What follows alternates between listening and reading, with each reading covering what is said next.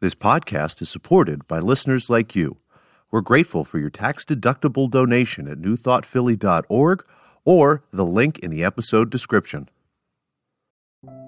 A practical prayer is a prayer that works. These discussions between Reverend Bill Marcioni and Carol Lawrence dive into the details of how it works and how to work it. Reverend Bill is a New Thought minister and the author of Practical Prayer for Real Results. Your new life begins with a new thought.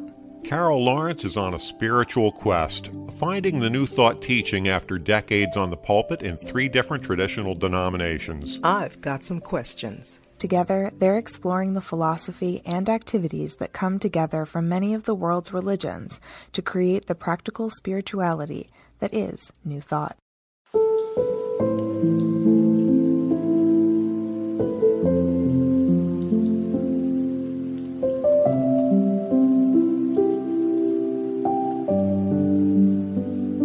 Welcome to the Practical Prayer Podcast. I'm Carol Lawrence, and I'm here with Reverend Dr. Bill Marcioni. And you've been digging through Ernest Holmes' writing in the Science of Mind textbook and coming up with some things that make your head tilt to the side like exactly a puppy hearing right. a high-pitched noise.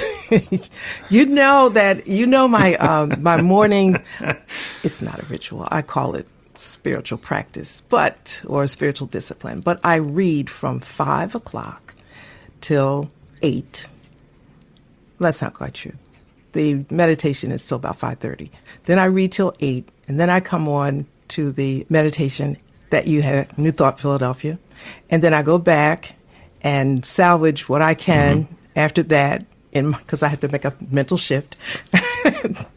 And I read until 9. So that's a lot of reading, right? And yeah, and I just have done it for years. That's a bunch and I love of reading. it. But once in a while, I make sure that I go back to Science of Mind textbook by Ernest Holmes, because I really love him. And when you're reading, sometimes there's a lot of other opinions and other conversations about him. So I like to go back to the textbook every now and then. So this is what happened. I went back there this week. And I wish I had marked the pages, but I didn't. He was talking about God. And there was such a sense of duality in his language. And, when I first started, I didn't pick it up because it was very consistent with traditional Christian teaching. So it didn't raise any flags for me. But now that I'm so far down the road, and then I went back, I said, wait a minute. He's talking about God as a separate entity. And some of the scriptures that he quoted supported it. And so am I confused? Am I not reading right? Can you help me with this? Are you confused, not reading right? Can I help you? Can I help you with this? Yeah, we'll go with that to begin with. Let me first say, Ernest Holmes, in my opinion, was a genius. He was our synthesist. He was the one who was able to take the input from lots and lots of different religions and spiritual practices and put them together into one very simple idea that works across all of them, which is pretty powerful. And he did this 100 or so years ago, and there were a bunch of things that were going on for him. And if we remember in context what he was up to and what he was trying to do, it kind of informs what's going on. Now, what seems to me happened is over the course of his life, his way of understanding the teaching and his way of teaching the teaching evolved. And he was able to step up his game a little bit. There's the thought that in the very beginning, what he was doing was he was describing Hinduism in Christian terms. And that was the crossover between them.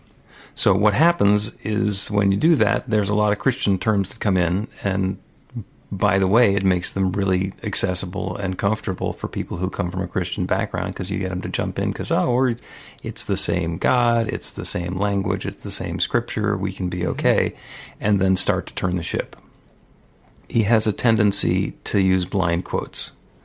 He'll quote the Bible, but it'll just be quotation marks, and he won't say where it came from or which version of the Bible it was. And you don't necessarily know if it was the Bible or the Bhagavad Gita or a different book. So he just has these blind quotes. And he's also prone to hyperbole. the greatest invention ever known to man. Well, that's stepping up her a little bit. And if you take any of those pieces, you could really push back and say, what? What the heck? You can't do that. You can't do that. If this is going to be the textbook, if this is going to be the scholarly work, you can't do blind quotes. You need to cite your sources. But when he wrote it, it was the science of mind. It was this idea that he had of how to explain the New Thought teaching, which he'd learned from other people who were doing the same sorts of things, and he was putting the pieces together. It became the textbook later. It became his reference work later. And in fact, there were two different versions of it. There's one in 1926 and another one in 1938. And in between, it got much more complicated. If you read the 1926 version, it is a much clearer explanation of religious science than you get in the detail in the other one. There's a lot of theosophy that got added into it and a lot of complexity that might have been helpful at the time, but isn't necessarily helpful now.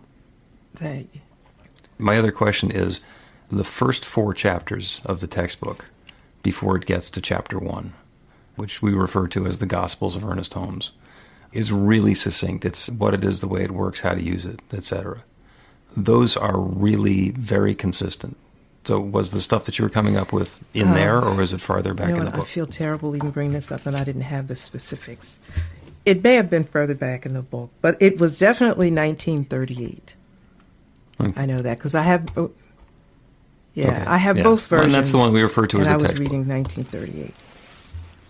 Just because the language might have been a little bit easier too. Okay. Some other things. Yeah, and it's much more of a textbook than the 1926 version. And the important thing is that all of the ideas are really powerful and they're really good. And as we deepen into the teaching, we can notice that he'll say, here's a powerful prayer, and then he'll do an affirmation, because he's not mentioning the infinite at all. And he'll say, meditate like this, and then he'll do a spiritual mind treatment. So his language was spotty, and you could tell what he meant, even though he didn't say it very clearly in some cases. It's about being able to understand what's in there and take out the parts that are helpful. What I will say for you is you can read the Science of Mind textbook over and over again and get something different every time. And the book isn't changing. What's changing is Carol. Do you want to say more? But, well, you can. You want me to say more? Yeah. I have the advantage of not having started writing my book until almost 100 years after Ernest wrote his book, and was able to spend a lot of time with myself figuring out which parts I found to be the most important and dispensing with the rest of them, which is why Practical Prayer for Real Results takes his notion of spiritual mind treatment and the 5 steps that this group does and the 7 steps that that group does, and numbering them to be different, and which is step number 4, because you don't know whether it's the gratitude step or it's the refutation step, etc., etc. So didn't number them. I labeled them, and we put icons on them, and was very clear about the importance of each step, which Ernest Holmes didn't do specifically. He didn't say there are 5 steps or 7 steps. Over the course of his career, there were different places where he said how to do it. And what I really wanted was, here's a guide for somebody who wants to start doing it, who wants to use this incredibly powerful prayer technique to create some change in their life, and just make it really simple. Here's a primer, just do it this way. So I was able to take his language and simplify it, to take one of the things that can be done and put a framework on it. Once somebody learns how to do practical prayer or spiritual mind treatment in the 5-step, 7-step framework, and they're adept at it, then they can start freestyling.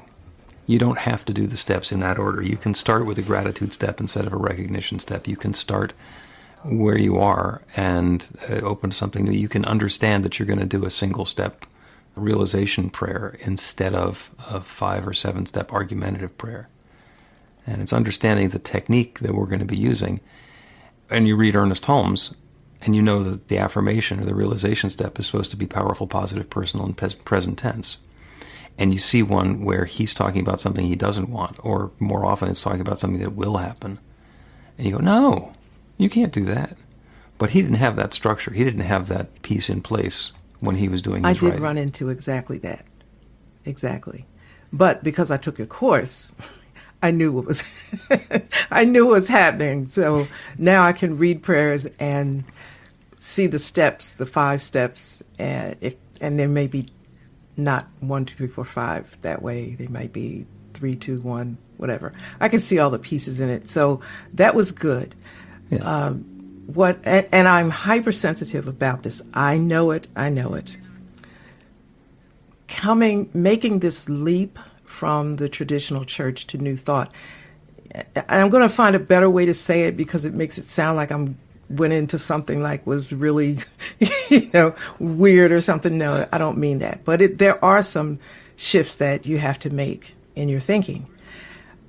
But I'm hypersensitive to it because having been raised in the traditional church, served as pastor and other leadership positions in that church, I, of course, was an advocate and very fluid with the teachings. However, they were often not life-giving interpretations, or more precisely, some were death-dealing and hurtful to some people.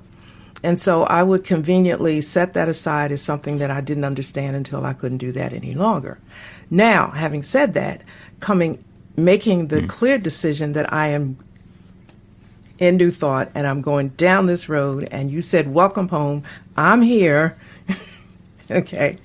I am hypersensitive about anything that even hints at where the interpretations that I understood. So not throwing the Bible out, but the interpretations. It just shook me for a second that he referenced some of those scriptures and the way he was using them.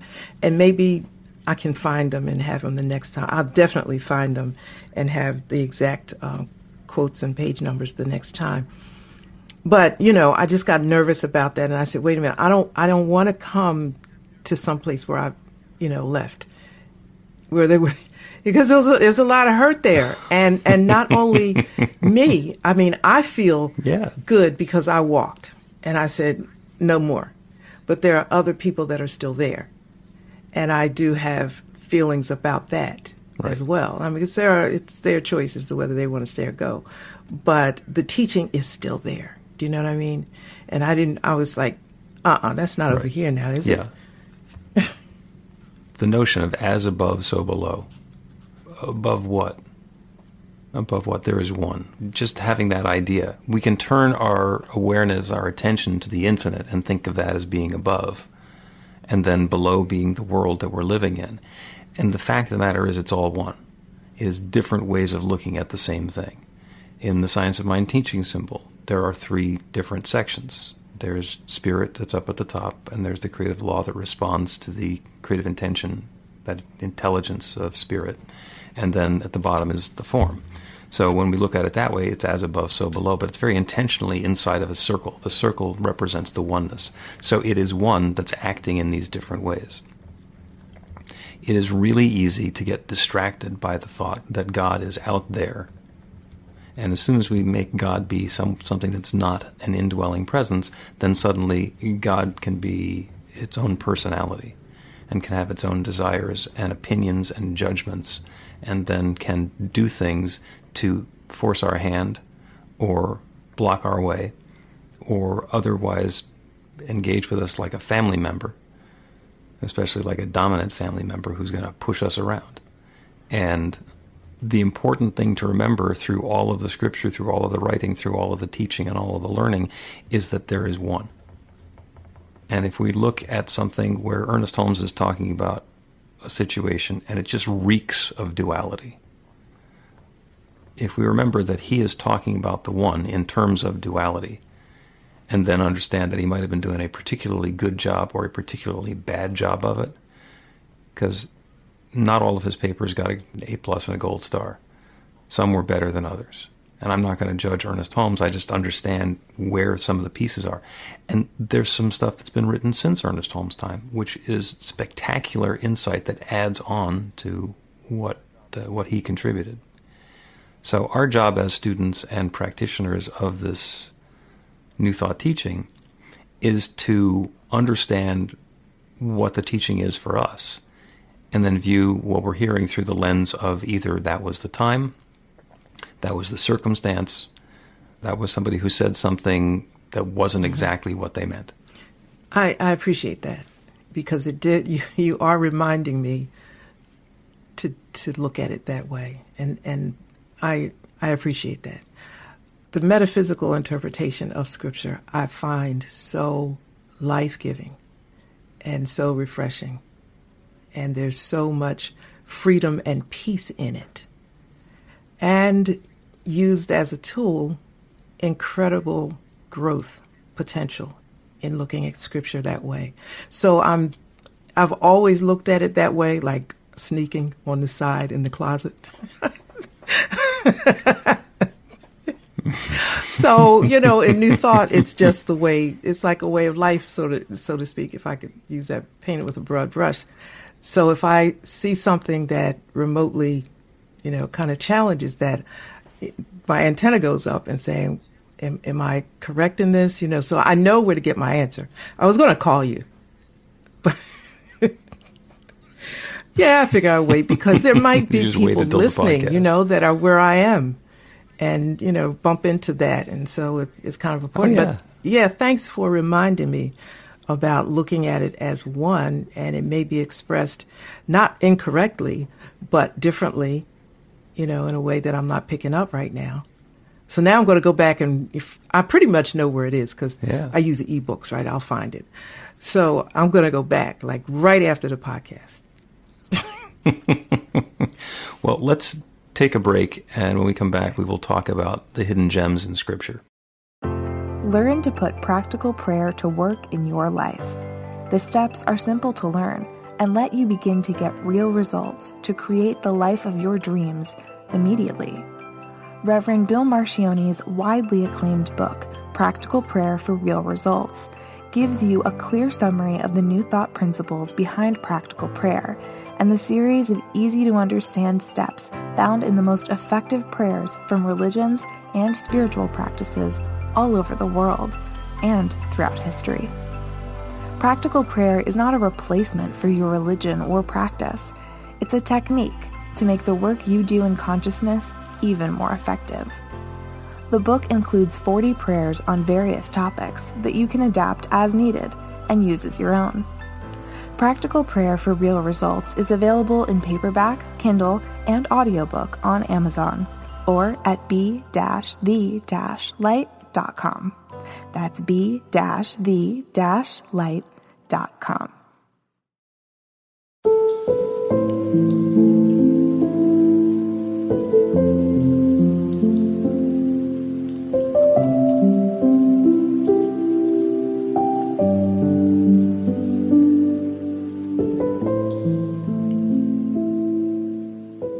Welcome back to the Practical Prayer Podcast. I'm Carol Lawrence here with Reverend Dr. Bill Marcione.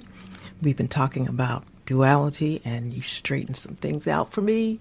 Thank you so much. Oh, I'm so glad. And we were talking a little bit about Scripture as well. And it's really easy for us to understand Scripture in a particular way and then go back and look at it again and understand it in a different way. And the example that I'll give is the 23rd Psalm, Old Testament. And the writing is beautiful.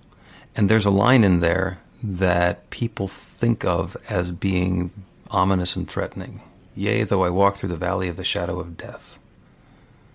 And that sounds like an ominous and foreboding thing, and like I'm in a dangerous territory, and that the whole rest of the psalm is about being protected from being in the valley of the shadow of death. And then when we look at the actual words and unpack it, so there's death, okay, and then there's a valley. All right, so valleys, that's fine. I've been in a valley before. It's between a couple of mountain ranges. Nice. But this valley is the valley of the shadow of death, which means that there's death implied. Well, where is there room for us to move around where death is possible? It's life. Yea, though I walk through the valley of the shadow of death, yea, though I walk through life, knowing that it is for a limited time only. There's an expiration date on this. I will fear no evil, for thou art with me. And that's about being able to walk through life with God being with us. Mm-hmm. There's nothing ominous about that. It sounds spooky.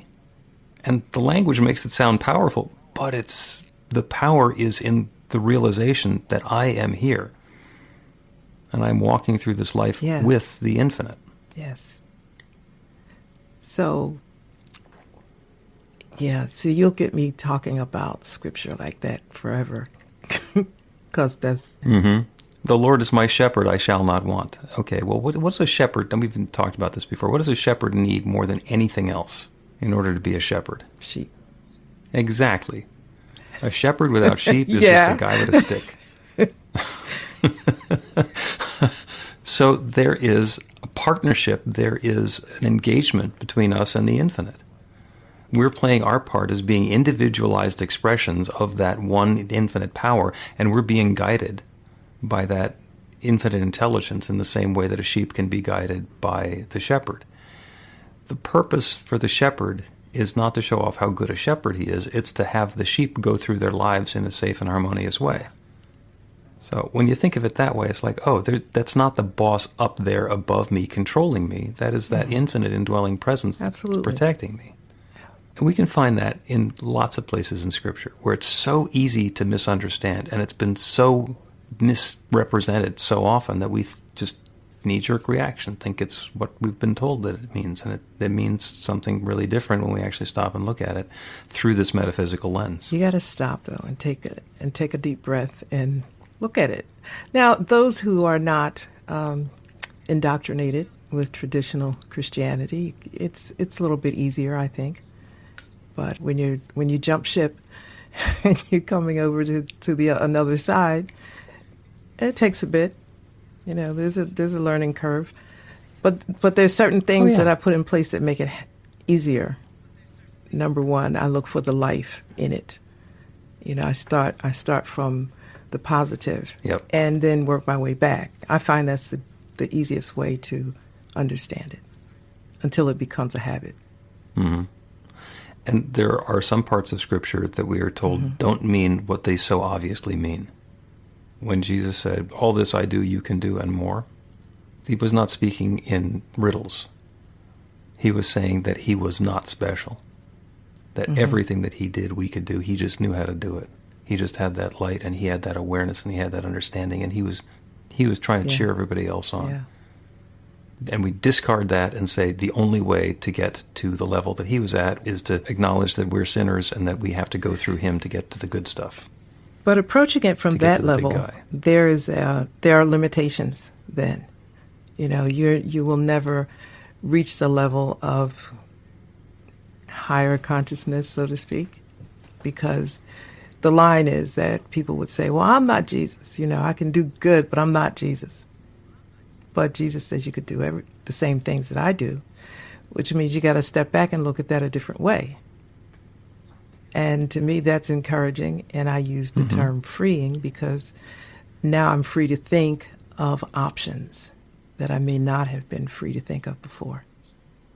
Yeah, and there's also the part where New Thought can wrap back on itself, because we also heard, as a man believes, so it is done unto him. And if I believe that I can't do everything that Jesus did, if I believe that Jesus was better than I was and I'm not good enough, then the law says, yep. And the experience that we have is that we can't do it, that we're not Jesus, that we don't have it going on, that we're not up to the task. And it's an inside job. It's not that Jesus was better than us, and we believe that Jesus was better than us, and that makes Jesus better than us. You call that a wraparound, but you know, that's still a principle that's working. I mean, it's the truth that's out there. It's a fact. Mm-hmm. It's just how you perceive it, you know, what you think. And if you think it's not going to work and it doesn't, well, that doesn't make it not true, right? Mm-hmm. And we're talking about Ernest Holmes in the Science of Mind textbook, and my favorite page is page 52 to 53, where Holmes says, the law always works, even when it works by appearing not to work. If you believe that it won't work, then it will work by making it appear that it doesn't work. And on the one hand, that can seem like an incredible cop-out.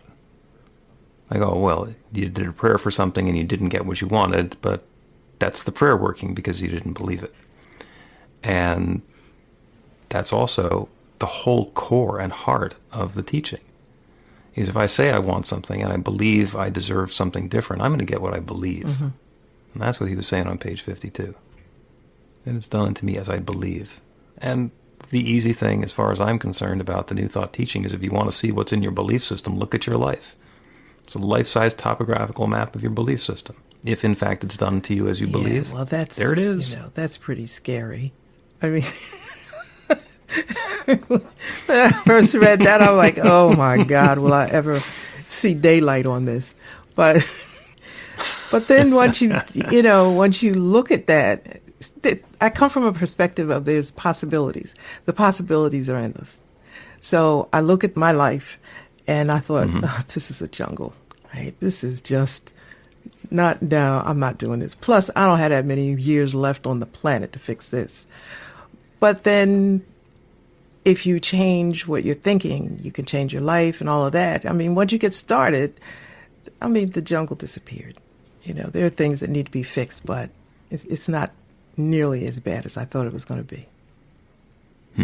Yeah, but and you have plenty of time left on the planet.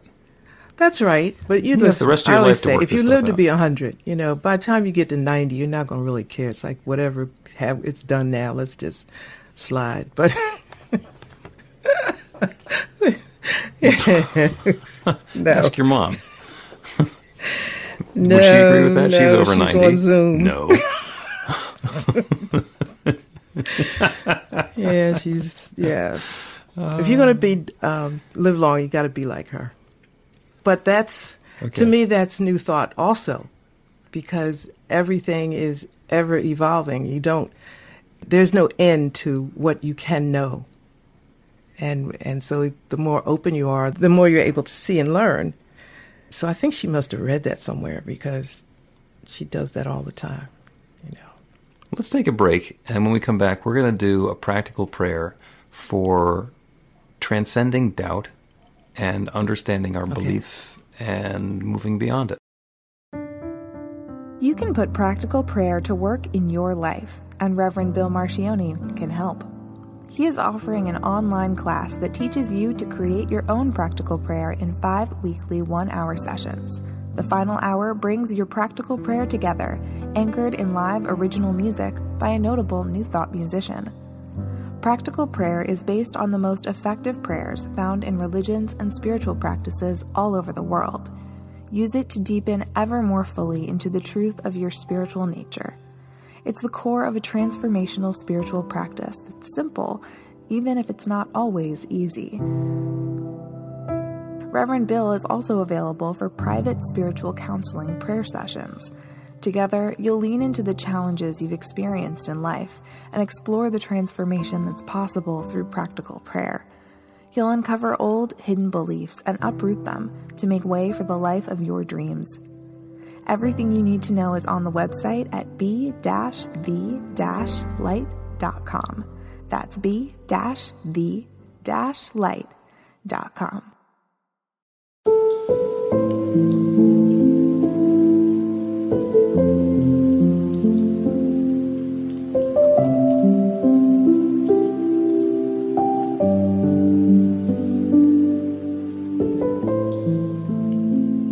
Welcome back to the Practical Prayer Podcast. I'm Carol Lawrence here with Reverend Dr. Bill Marcioni.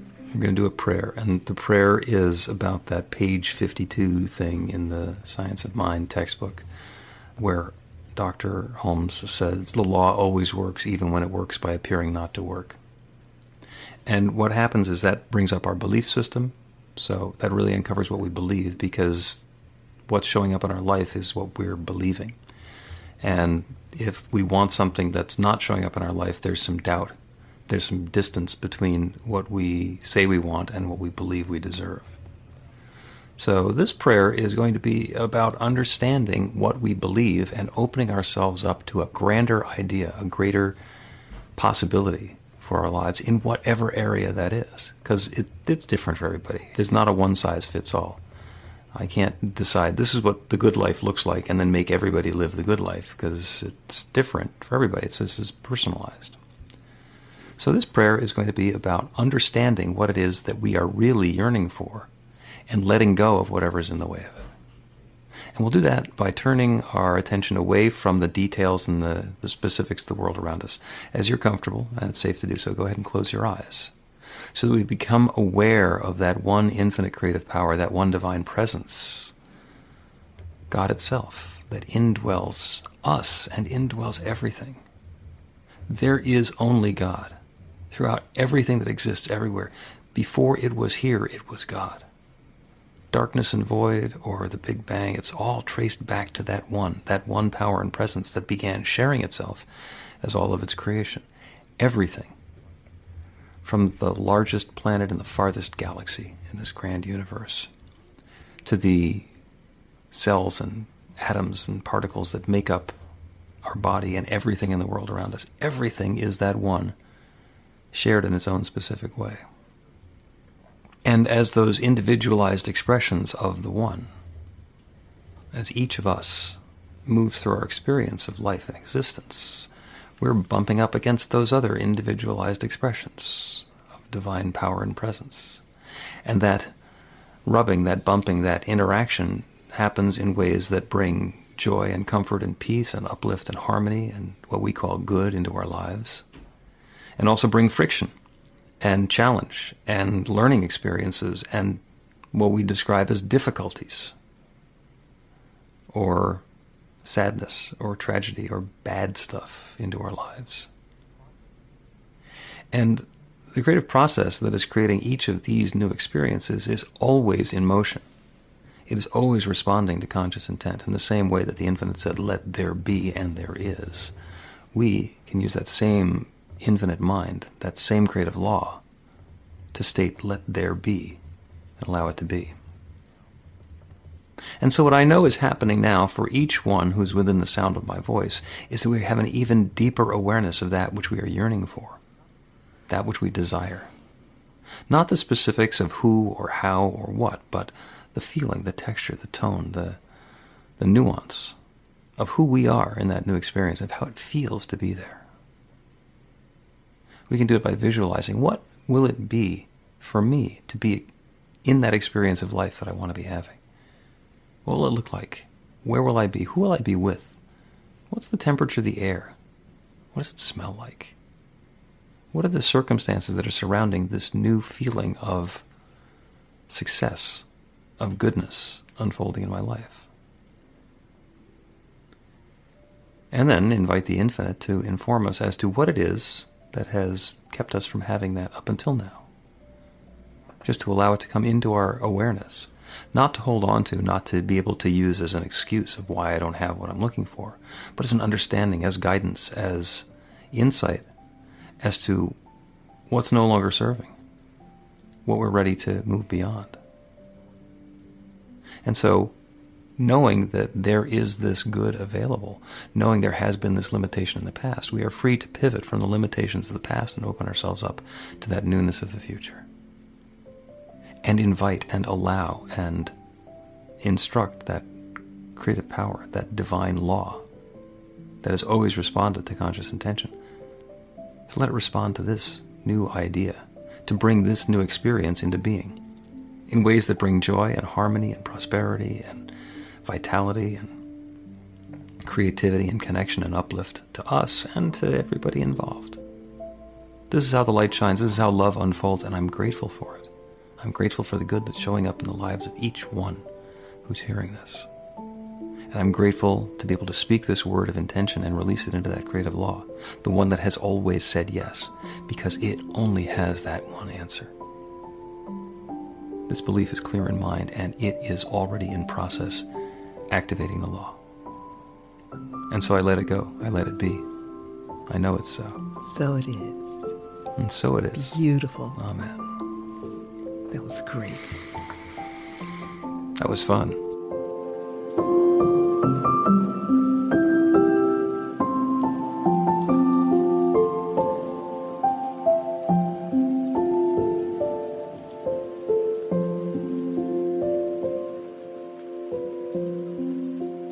The Practical Prayer Podcast with Reverend Bill Marcioni and Carol Lawrence is a production of BeTheLight.com. be-the-light.com. newthoughtphilly.com, where you can find more information about practical prayer for real results. Our theme is by Music of Wisdom. You can learn about the spiritual community of New Thought Philadelphia with daily guided meditations, Weekly celebrations of spirit, and Reverend Bill's classes in practical spirituality at newthoughtphilly.org.